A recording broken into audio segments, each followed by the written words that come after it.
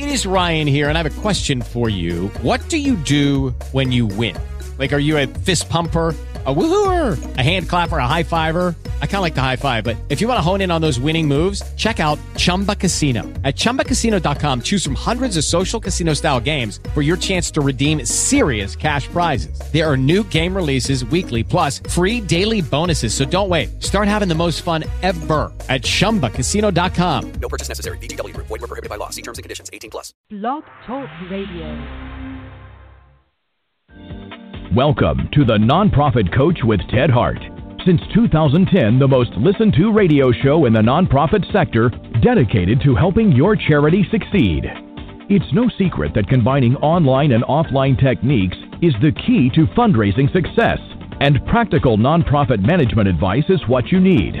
The Nonprofit Coach with Ted Hart is the perfect landing point to learn from top experts around the world who provide advice you can use.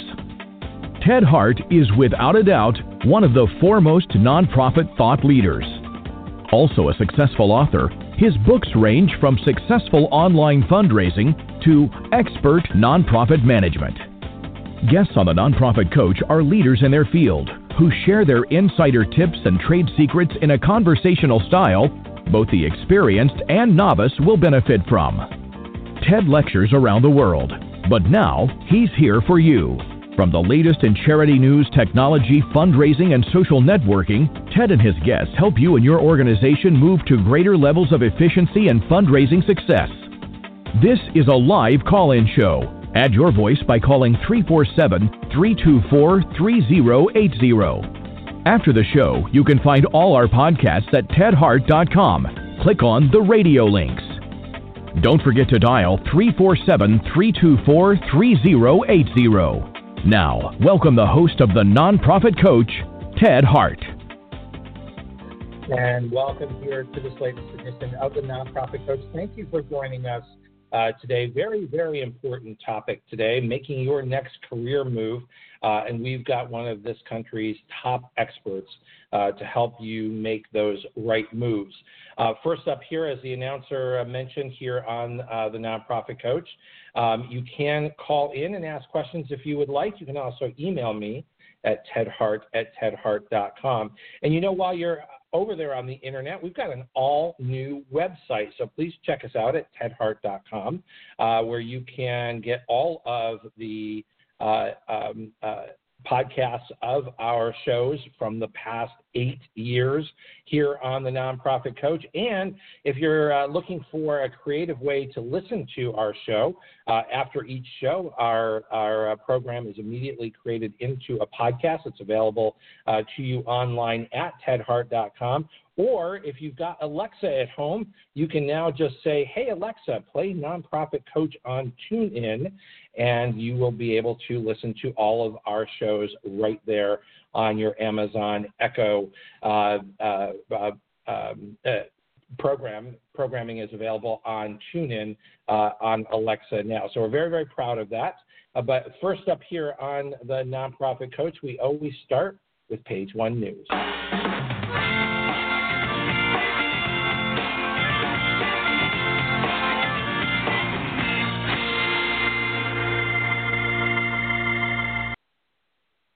Ashley Gatewood is the Communications and Marketing Manager at CFRE, and she is here with us for the CFRE Minute. Ashley, I got so excited about our program being over on Alexa, I almost forgot how to tell the story.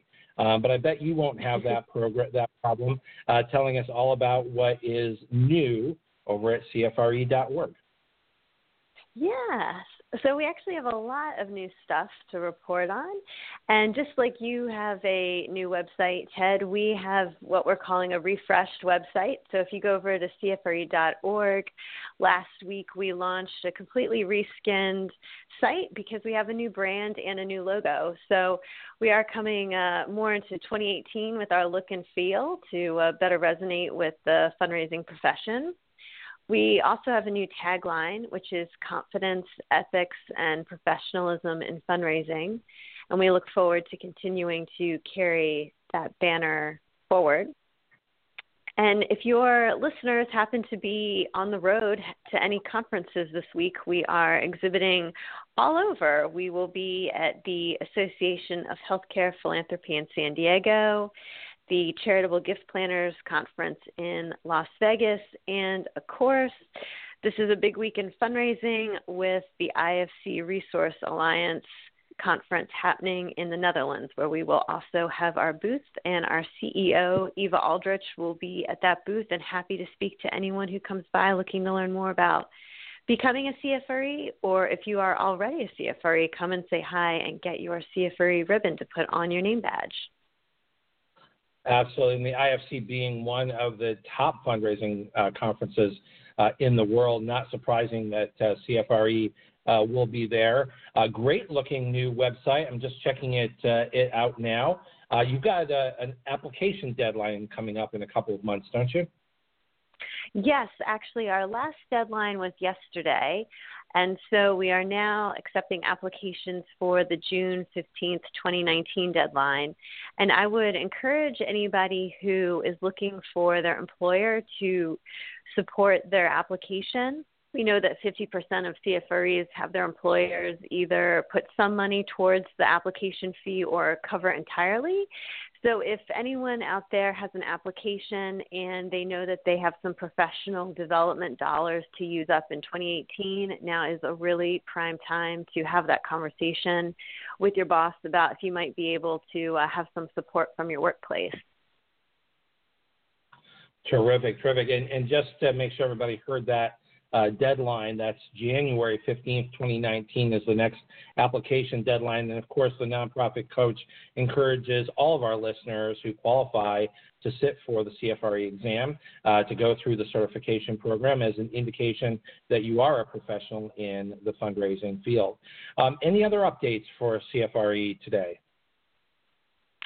That's pretty much it for right now, but I would definitely encourage your listeners to stop by CFRE.org, and if they have feedback or comments on the new website, they're welcome to email me. I'm at share, SHARE, at CFRE.org, and always happy to hear what others are thinking and how we can improve. Terrific. Always great to have the CFRE Minute here on the Nonprofit Coach as a way to make sure that all of our listeners have the latest information on how they can show themselves to be professionals in the fundraising field. Ashley, thank you for being our guest here on the Nonprofit Coach. We're going to head on over to page 2.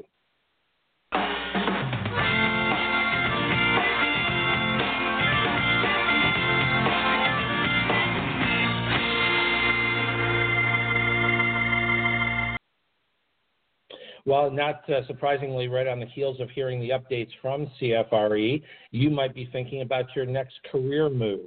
And the big question in your mind should be, if it's not already, what is the search committee looking for? Are they looking for someone who has a strong background in development and fundraising, or are they looking for someone who already has relationships in the community? This is certainly a big question for nonprofit leadership. And today we have the expert who is going to help us sort all this out and, more importantly, help you understand how you can advance your career and be more successful. That expert today is David King. He is the president and CEO of Alexander Hawes. He has been in the field of nonprofit development for more than 30 years. He's provided counsel to hundreds of organizations in the areas of higher education, independent schools, hospitals, conservation, human services, churches, and faith-based organizations. He's a frequent presenter and lecturer. David has authored articles in the Chronicle Philanthropy, Nonprofit Pro, NP Engage, and more importantly, even today, we're talking about an article that appeared in Forbes, and Forbes article that we're really going to learn a lot about today is entitled The Hiring Conundrum, Experience versus Relationships. Welcome here to the Nonprofit Coach, David King. Thank you, Ted. It's good to be with you today.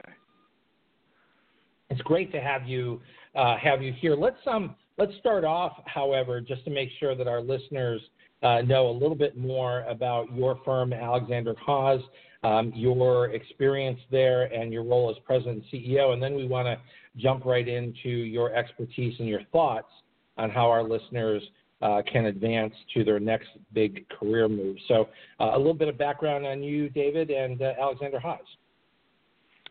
Sure. Well, Alexander Haas is headquartered in Atlanta, and we are a national fundraising consulting firm.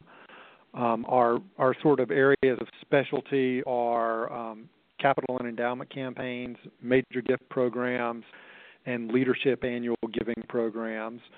That's where we do, the overwhelming majority of our work. About half of our clients are in education, either higher education or private secondary education.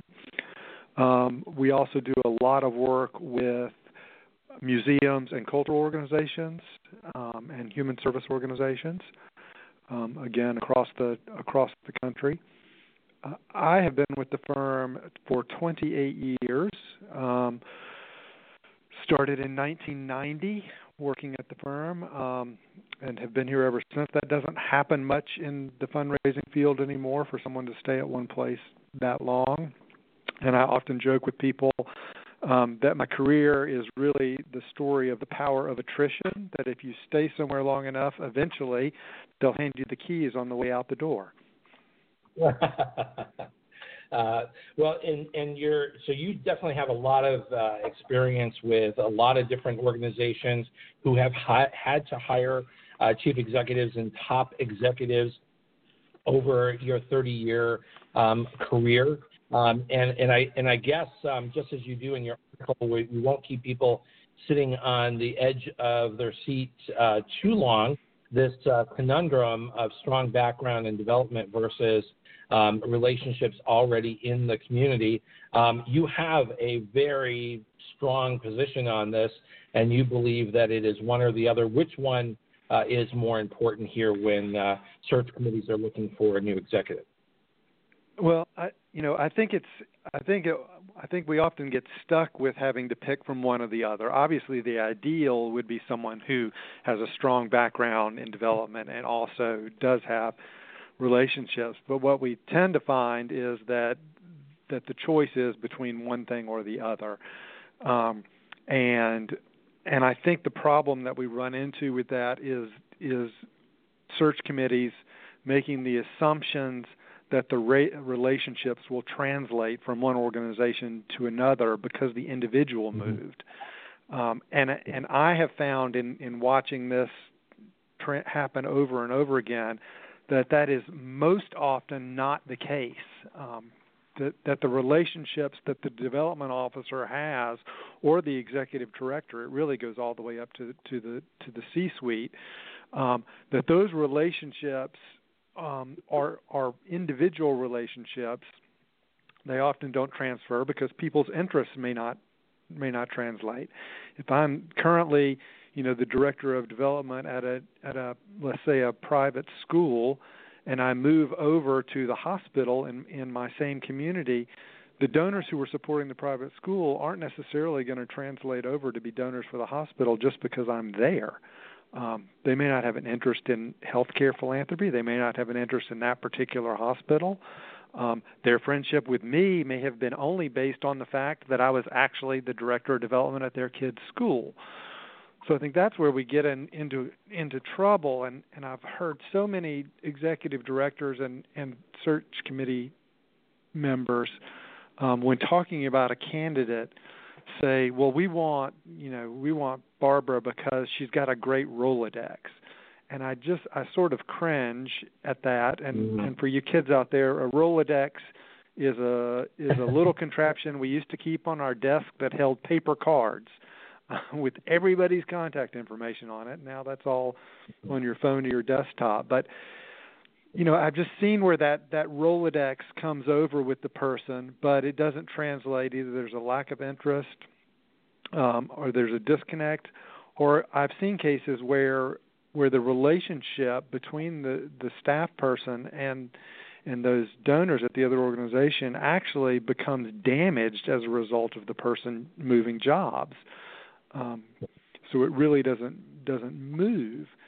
Now, where you get into the problem with that, if you have somebody who has relationship and skills, then you still are left with someone who has skills and they can put together a good program for you. But the challenge comes if you hire someone solely for the relationships and then the relationships don't translate. So now you have a situation where the person you hired thinking they were going to bring new donors to you doesn't bring those donors, but they also don't have a strong background in fundraising so that they know what to do now, how to start a program, how to develop a program and build it, how to create new relationships. You can really find yourself in a situation where you're left very weak because the relationships didn't transfer like you thought they would. That's right. Yeah, and I think it's worth mentioning here at this juncture that from an ethical point of view, it is not considered appropriate for you to literally bring a donor file with you, for you to literally copy a contact list from your project employer and take it with you.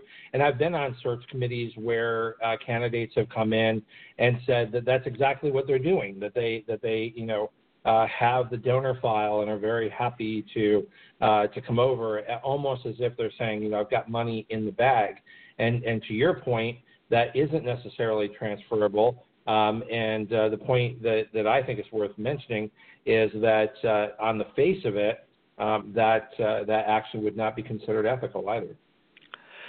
To me, that kind of thing, if I were hiring someone, in any area, not just a development director, but a salesperson, in a for-profit business or someone who was going to service, if I was hiring somebody from another fundraising consulting firm, anybody whose plan was to download the database and bring it to them, that would raise, some red flags to me about that person's character, even beyond what their skill set might be.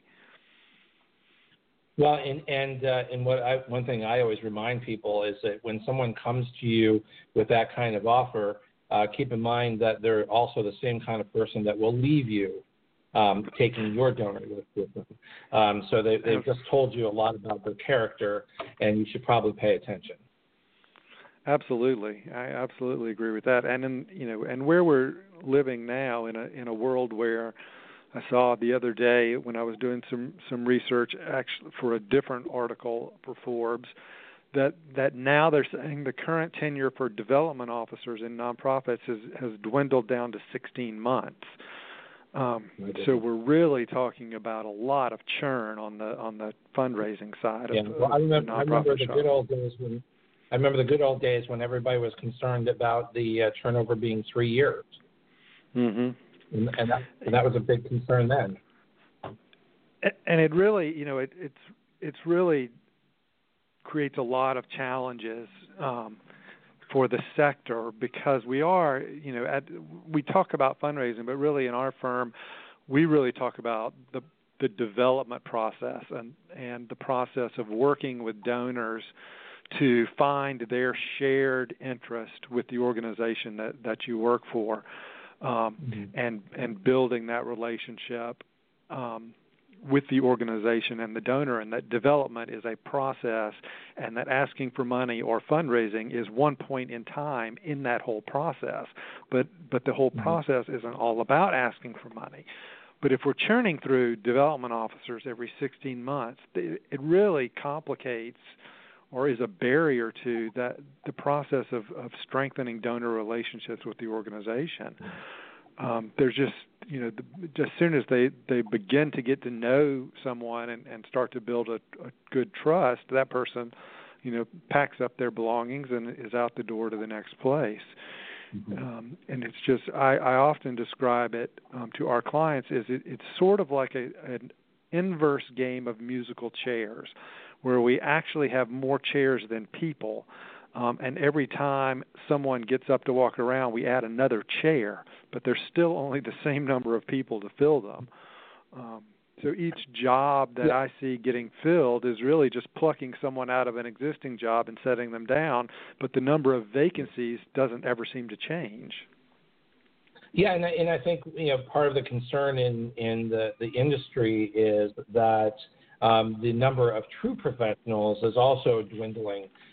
People who put their shingles out as a fundraiser does not necessarily mean that they even know that there is a code of ethics or that they're aware of best practices. So I think, part of what I really appreciate about the topic that you put forward is understanding the donor's interests and the relationship of the donor to the charity. And because of this turnover of staffing, it's the systems that are in place and the process that's in place, and thinking about the eventuality of transition in almost every position, so that the donor is not left wondering, who do I talk to? And that even if you are in a position of hiring somewhat more junior people, do you have a process in place? What is the role of the CEO? So talk to us about the donor's interests and where that relationship lies, where it should lie, and the role of the professionals involved in the nonprofit to make sure that that relationship is not made something other than it really is. Yeah. So I think it probably would be helpful if those of us in the development field thought of our work more as facilitating philanthropy rather than driving it. So, and by that I mean that our job is really to work with the donors of the organization that is employing us, to strengthen that relationship and really find where the common ground is between what the organization is trying to accomplish and what the donor wants to accomplish. And that's when you find that sweet spot is when I think you see the sort of magical kind of things happen in philanthropy. You see, really significant gifts or long-term investments happen with donors. And I think that's our job, is to facilitate, find the common ground and facilitate the relationship. I think what happens frequently is we get confused and we think our job is to sell donors on what the organization needs or wants to do, whether there is a connectivity there or not. And I think that's where the process can break down. Mm-hmm. One of the things that we encourage all of our clients to do in the face of this constant churn on the professional development officer side is to, as part of their system, to make sure there are always 2 points of contact, especially with major donors. It might be a development officer is one point, and a board member or a development committee member or another volunteer is the other point of contact.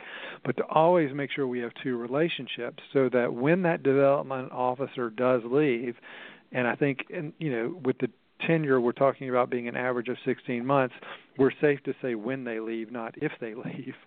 But so that when they leave, that we don't start over cold with with a donor, that there is another point of contact, and that we have a situation where it might be an executive director introducing them to our new development director, or a volunteer, a board member introducing the new development director to the donor, to try to facilitate that relationship so that our donors aren't sitting there getting essentially cold called by a new development officer every 18 months to 2 years. Mm-hmm, mm-hmm. Well, and I think you're now raising another important question I think we can address today. I mean, in your article, you raised this issue of experience versus relationships, and I think we both agree that experience needs to be the lead. Certainly, someone who has relationships, but I also think it's someone who is professional enough to know what a relationship truly is in a professional sense, because I've run across development officers who have, maybe been in a position a bit longer than 16 months or maybe just 16 months.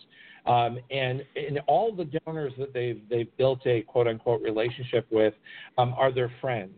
And they get confused in terms of the personal relationship that they've developed and the reason why the relationship was existing in the first place, and that's a relationship for the organization. Can you help us sort of parse that piece of it and give advice to our listeners today in terms of what is appropriate and what is truly professional in terms of you're sitting in front of a search committee, which let's face it, oftentimes doesn't necessarily know how to hire a professional fundraiser, but nonetheless, what is the right approach when it comes to prior relationships and how you would face relationships at your new organization? So, you made a really important point there, and maybe we can circle back to that, but about the search committees and that whole, how that complicates the whole hiring matrix. But to your question about relationships, I think it's important to highlight your ability to make and maintain professional relationships, as opposed to your ability to bring those existing relationships with you to a new organization. I think that's the key criteria that when someone starts talking about relationships, I want to know. Tell me how you build relationships. Tell me how you connect with someone, who you're just meeting, who is either an existing donor or a potential donor. Tell me about your relationship building skills. I see this often. I've been working in a consulting firm for 30 years, so I've seen a number of people come into consulting, and we sort of joke about it around here that everybody coming out of working in the nonprofit sector and into consulting, believes that when they move into consulting, all of a sudden all of their colleagues from AFP or AHP or CASE are going to come running to hire them to be their consultant, and how it never really goes that way. Those relationships that they have through those other organizations and in their existing role as a development officer are really collegial and peer relationships, and that doesn't necessarily translate into me being your consultant kind of relationship. Somebody may not want somebody they consider a peer, or a friend to be their consultant and come in and see, and be giving them advice, essentially on things they could do better or differently, or things they're doing wrong. And I think that, so that same kind of confusion about the relationship that can happen with someone who believes that their donor relationships will translate too.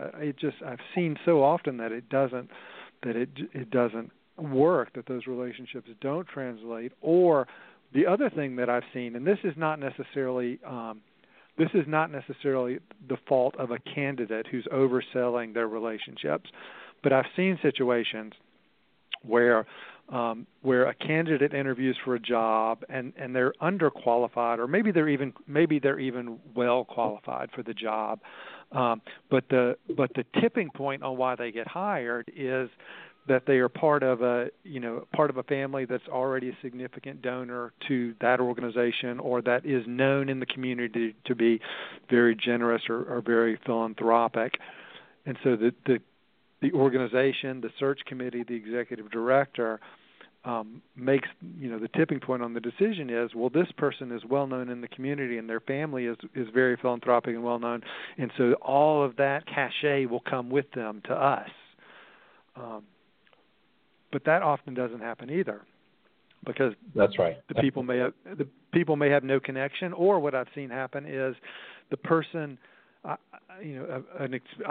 without getting into specifics, I watched from the sideline a person who very much did not want their family connections to be part of the decision-making process, but at the end of the day, that was a big reason they were hired for a job. But they were not willing, and never had been, and never expressed to the organization that they would be willing to play on those relationships as part of their development role. They weren't going to go to their longtime family friends who were very affluent members of this particular community, and they weren't comfortable going to them and asking them to support the organization they worked for. Now, they never said they would, and that was a supposition that the search committee and the organization made, absent of the candidate expressing that. And I think, what happened at the end of the day was both parties were extremely disappointed when they got into the real life day-to-day work, because the organization's expectation is you're going to bring, the sort of the creme de la creme of this community to us. And the development office perspective was, I'm not going to do that. I never said I would. That's not what this is about.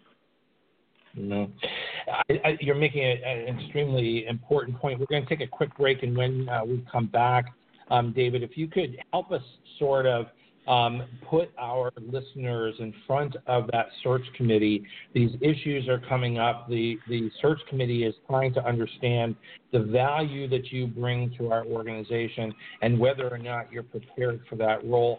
How do you prepare yourself, and how do you position yourself in front of a group of people who may not necessarily have had a good relationship with their past development officer and may not necessarily know how to manage a relationship officer? So we will be right back. Life gets busy. Wouldn't it be nice to have a central place where you could save what's on your mind? With Google Keep, you can stay on top of your world by quickly and easily organizing everything you want to remember. No matter where you are. Finalize door list for Thursday's gig. So when you find inspiration, you can file away your ideas. And Google Keep stores them safely across all your devices. And when the time comes, you'll have everything covered. Save what's on your mind. Google Keep. Remember, our podcasts and archives are always available 24 hours a day at tedhart.com. Click on Radio Links. If you're listening live today, the phone lines are open. Call in and ask a question by dialing 347-324-3080. Now, back to the Nonprofit Coach with Ted Hart. And we're back here live with David King, President and CEO of Alexander Haas. Our topic here today is experience versus relationships and making your next big career move. David, I'm sitting in front of the search committee. I'm trying to help answer their questions and trying to help them understand the value that I bring, but they may not have had a stellar development officer who preceded me. They may not have felt that it was successful, and yet they're trying to do their due diligence and their fiduciary responsibility in identifying a good candidate to move this organization forward. We've already identified that experience is extremely important, but also the kind of experience that you bring and the sort of professional that you are in terms of your own personal ethics and your ability to understand the difference between what is a relationship and what is your job, who is your friend and who is a professional contact. So how do I position myself, and what are some of the key things that would help me be successful as I'm talking to that first committee? So I think one of the challenges we have with search committees in nonprofits, particularly when they're put together typically out of some subset of the board, is there may not be a real clear understanding on the committee about what the organization's internal strengths and weaknesses are, and really what skill set it needs in a development officer or a CEO, and so they may, in absence of real concrete criteria to look for, they're going to make some up. Each individual will come up with what they think is important. So what I think is important for candidates to do is two things. One is to establish for the committee, even though it is probably already on your resume, but walk the committee through the key successes that you've had at your past couple of employment engagements. Tell them what the challenges were when you got there, what you did to address them, and how things were different / better when you left, and give them a chance to understand those experiences and what you've been through, and hopefully to ask you good questions about those that allow them to understand the kind of professional experience that you have and the kind of skill sets that you bring to the group. I think that the second piece is, even though you're sitting there and you're being interviewed and you may desperately want this job, to be very honest with yourself and with the committee about what you can and cannot accomplish for the organization. If expectations are being set out, about we're looking for someone who's going to double our fundraising revenue next year, you might want to push back on that while you're interviewing for the job, and while you think, well, I don't necessarily want to push back on that while I'm interviewing. It's that may actually get you the job, and also help to set reasonable expectations from the outset. When we're being interviewed by organizations to hire us as a consultant, we often find ourselves in a situation where we have to start consulting before we've been hired. And sometimes that means pointing out to someone that there may be a flaw in the logic of how they're approaching something. And that can be a risky play. But if you're trying to engage in an employment relationship, and when we're interviewing to be hired by an organization, that is a job interview for us. We want to establish expertise, trustworthiness, and forthrightness. That we know what we're talking about. You can trust us to be upfront and honest with you, even during the hiring process. And we're going to be forthright with what we think is, right, wrong, otherwise, and that you can expect us to be that way, in the interview and after we've been hired. And I think that's an important thing for people to think about when they're sitting across from that development committee is sit there and in your own mind, sort of behave as though you already have the job. So talk through. Talk through how you would approach things, what things you did at your last job that you think translate easily and can be used.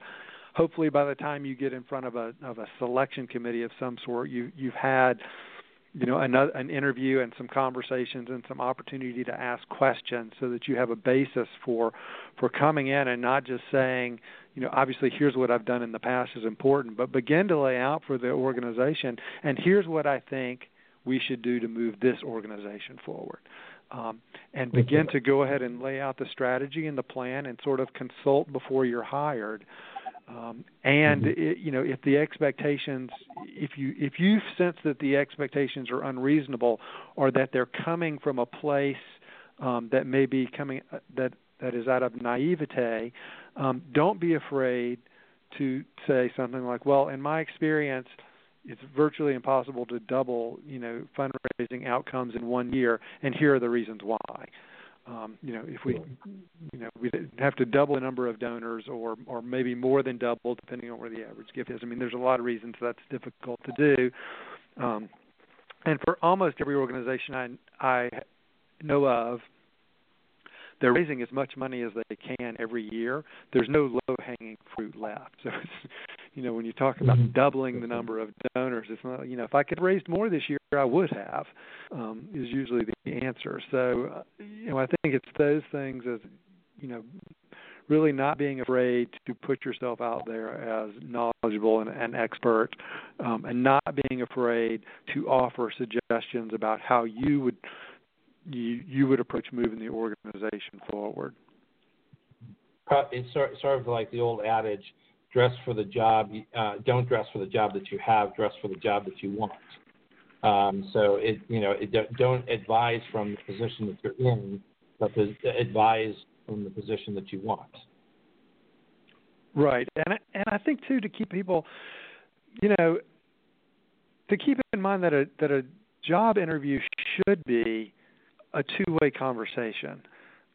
That as an interviewee, you can ask questions too. You're trying. The idea here is that we're both looking for a mutually beneficial fit. And if the interview process is an interrogation rather than a conversation, you're not likely to find that mutually beneficial fit. Right. And it's also going to give you an indication of, what preceded. What are some of the questions that you think are particularly well placed for a candidate to ask that gives them insight into, A, do you want this job, and B, could you succeed at this job? Yeah. I happen to be a big proponent that no organization can really rise above the level of its board. So if I'm interviewing for a job in an organization, one thing that I want to know is what is the board's role in our fundraising activities? Do they assist? Is there an active development committee? What role does it play? Are our board members actively helping to identify and cultivate major donors? I want to know, does every single one of our board members contribute to this organization every year at a meaningful level relative to their ability? And if the answer to that is no, or if the answer to the other question is, well, our board is not a fundraising board. When we recruit them, we tell them they won't have to help in fundraising. Then I'm probably going to move on to a different organization. Because you can't undo a promise like that successfully. And if essentially you said, those who know us best don't have to contribute, we're going to go ask people who don't know us well to contribute and expect that to be the measure of success. I think any good fundraiser is going to tell you that is not the recipe for success. Yeah, it's extremely difficult, and it speaks to a board that is not well educated on the responsibilities of being on a nonprofit board, right? Because fiduciary responsibility is pretty high up there on the list, and that includes giving and helping to get money. I think as we talk to clients, one of the red flags for us that it may not be engagement that we want is when somebody tells us early in conversation that they want to have this capital campaign, let's say, and they want to raise $5 or $6 million for a building or something, and they say early on, but very little money is going to come from our board, and our board won't be any help at all, on the capital campaign committee. Well, okay. Then who is? How is this going to happen? It's just one of those things that if I think if you look at an organization, if you're contemplating whether or not to take a job, one of the things that will make your life easier is if you're working with a board that gets it when it comes to fundraising, the challenges of fundraising, and is willing to give themselves and help. And if that's not the case, and your job is to try to change that culture, you have to really weigh whether that's what you want to get into. Because, at the end of the day, if you're trying to change the culture of a board like that, there are going to be some casualties along the way, and there's a pretty good chance you're going to be one of them. You might be one of them. That's right. What's one of the questions that I often suggest that a good candidate would ask is, how are the goals set for the development department, or how are the fundraising goals set for this organization? Because the answer to that, which could be lots of different kinds of answers, will tell you a lot about your ability to succeed, the role of the board, the knowledge of the board, and how they view the position that you're applying for. Absolutely, and I think another along that same path, or maybe a clause at the end of that question is, and what is my role as the development officer in establishing that goal? Because I want to know that I have input, into what is and isn't reasonable. I'm sure you've seen this, Ted, and I've seen it so many times I can't count, where the fundraising goal for the year is based on what the gap is between, the incoming revenue from other sources and what the budget's set at. in some cases with no analysis at all about what did we raise last year, what are non-recurring gifts that we know we need to back out of that number that we're going to have to find elsewhere. What does our growth rate historically look like? All of these questions that if we were sitting down in most for-profit businesses and setting a revenue budget for the year, these are all things that we would look at and analyze, and we would tend to come up with revenue projections based on some data, not just, well, we want to spend $1 million this year, but we know we're only going to get $750,000 from whatever sources. So that means you got to raise $250. It's just it doesn't make any reasonable sense. Right. When the fundraising goal is set based on the deficit projected for the organization, you've got a problem. Absolutely. That is a huge red flag, and it's setting, it's setting the person who takes that job up for a lot of frustration, because they will be fighting with whoever is pushing that on them from day one. And it sets them up for failure, because you just can't pull numbers out of thin air and expect that it's magically going to be successful. There are a lot of factors that need to go into it, and it needs to be approached, in a meaningful way. An organization, it tells me something too about how seriously the board in particular takes the enterprise. If you're willing just to make up a number to balance a budget and aren't really thinking about what the implications are if that number is unrealistic, then you're not taking that job very seriously as a board member. And if I'm a development officer or if I'm a consultant, I don't want to work with an organization whose board doesn't take what they do very seriously. Right. So in your article, just to, I want to make sure that we're watching the time here. We're in our final less than 15 minutes here. A terrific article available over on Forbes, and one of the points that you make, which I think is complex but is important, is you say magical unicorns fly away. So first of all, what is a magical unicorn, and is this a caution to the professional looking for their next career move? Is this a caution to the search committee, or both? I think it's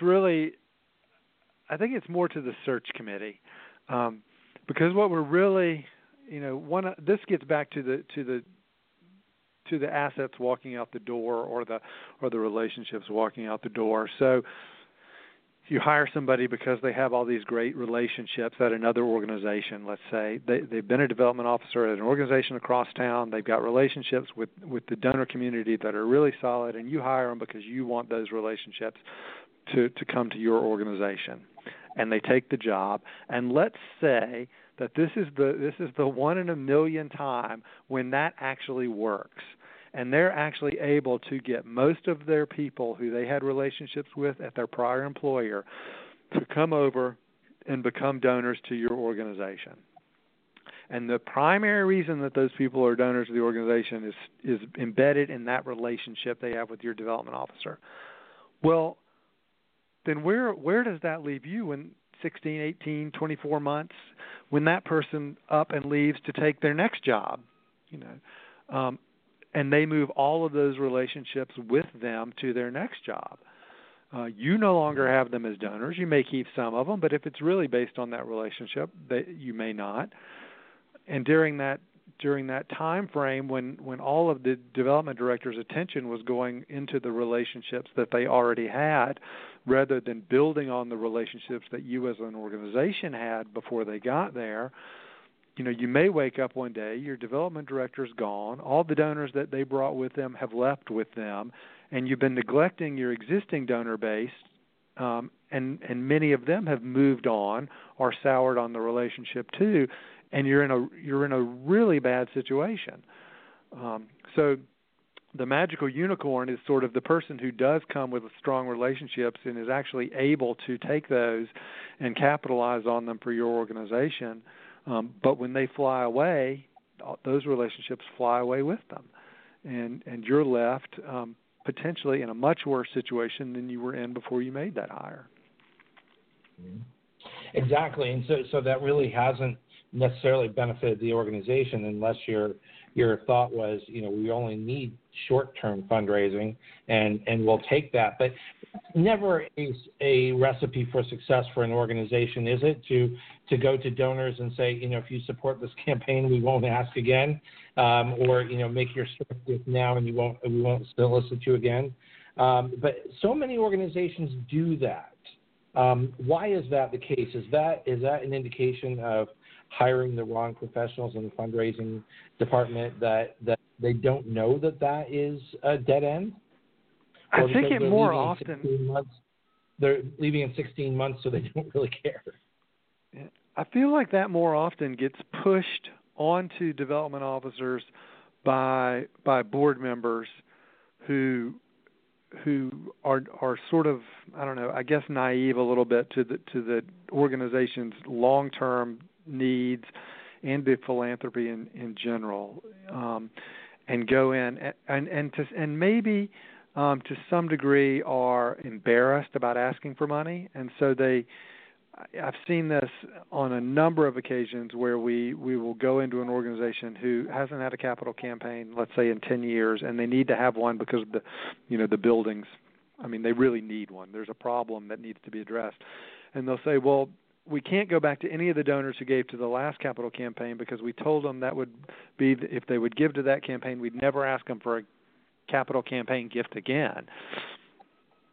That's not how donative behavior works, for one thing. People tend to attach to organizations that they believe in and trust, and as long as they continue to believe in the cause and the trust doesn't get violated, they can tend to give over a lifetime, not episodically or not making a one-and-done kind of gift. So I feel like development professionals in the development field understand that, and they realize that they're not just getting a gift for this year or a pledge for 3 years, that they're trying to build a lifetime donor who will walk with the organization through the entire spectrum of annual giving, capital giving, endowment giving, and then eventually estate giving.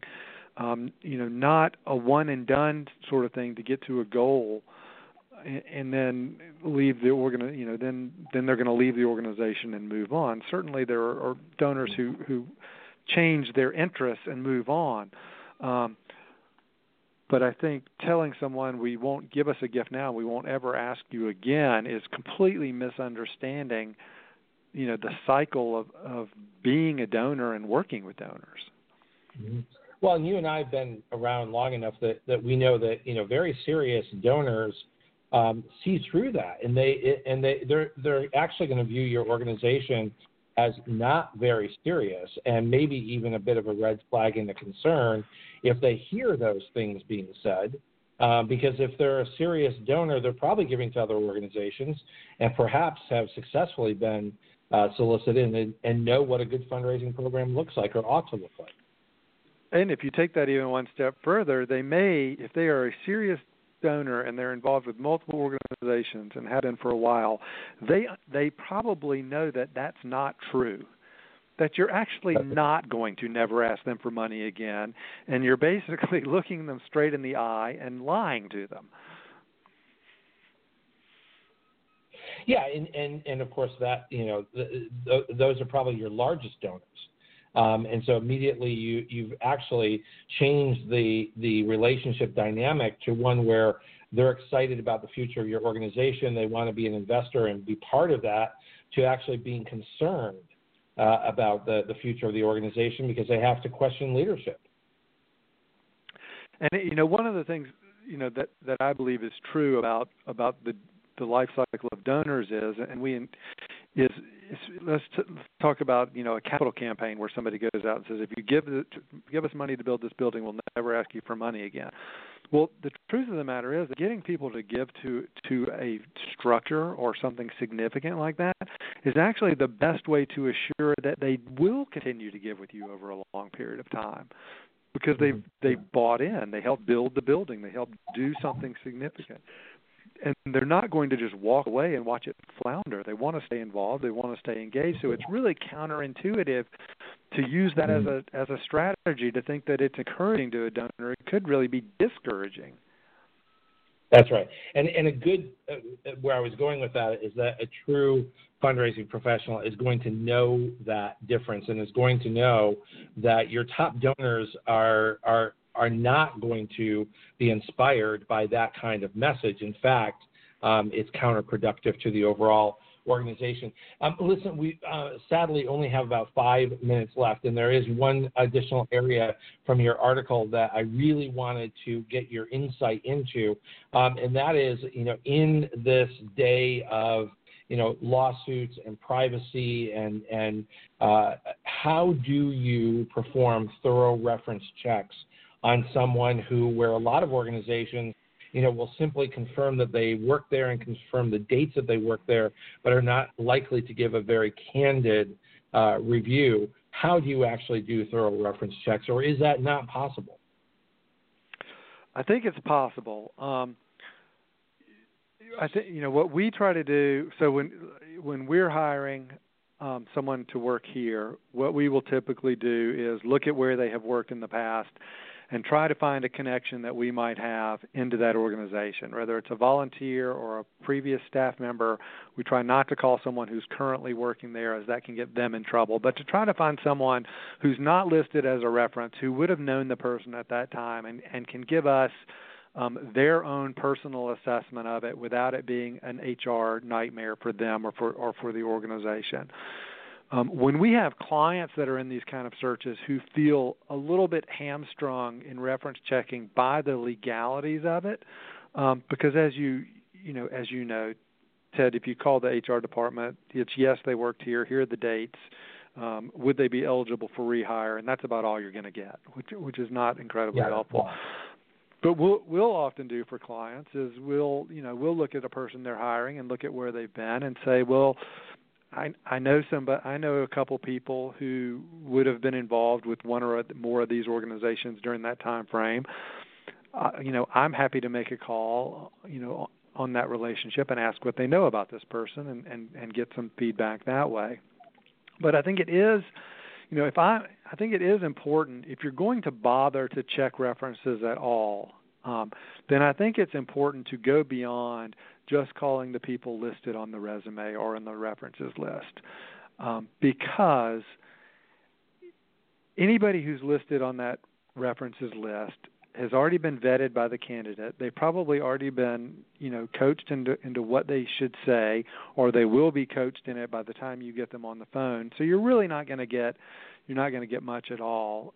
In fact, I go so far as to tell organizations who are thinking about hiring our firm that if you want me to give you a list of references and that's going to be your reference check, you're wasting your time, because I'm only going to give you people who are going to say fabulous things.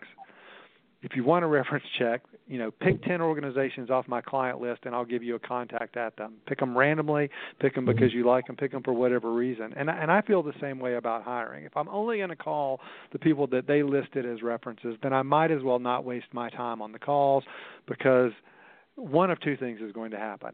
Most likely they're all going to say fabulous things about the candidate because they're handpicked references. The other thing that might happen is if I call somebody who's a handpicked reference and they don't say fabulous things, now I'm really questioning the person who is the candidate, their judgment, their assessment of how people feel about them, how thoroughly they vetted their own references. That they would have somebody on there who wouldn't say something positive. So I think you have to do a little more digging. I think you do have to be mindful that you can't just start calling employees at the organization and asking them to talk off the record, but you can certainly talk with former employees and other people who might be knowledgeable. David King, President and CEO of Alexander Haas, thank you for being my guest here on the Nonprofit Coach. Before we go, can you make sure that my listeners know how to reach you? Sure. I am dking@alexanderhaas.com, and if that's too complicated, our URL for our website is www.fundraisingcouncil.com. which is what we do, and you can even misspell it, and it'll still get to us. Terrific. Well, David, again, lots of very important information today about making your next career move. Very insightful. We thank you so much, and everyone, please mark your calendar to join us here again next week here on The Nonprofit Coach. You've been listening to the Nonprofit Coach Radio Show with Ted Hart. Tell all your friends to check out our production schedule and download our iPod and iPad-friendly podcasts at tedhart.com. Thanks for listening to the Nonprofit Coach. With Lucky Land Slots, you can get lucky just about anywhere. Dearly beloved, we are gathered here today to... Has anyone seen the bride and groom? Sorry, we're here. We were getting lucky in the limo and we lost track of time. No, Lucky Land Casino, with cash prizes that add up quicker than a guest registry. In that case, I pronounce you lucky. Play for free at LuckyLandSlots.com. Daily bonuses are waiting. No purchase necessary. Void where prohibited by law. 18+. Terms and conditions apply. See website for details.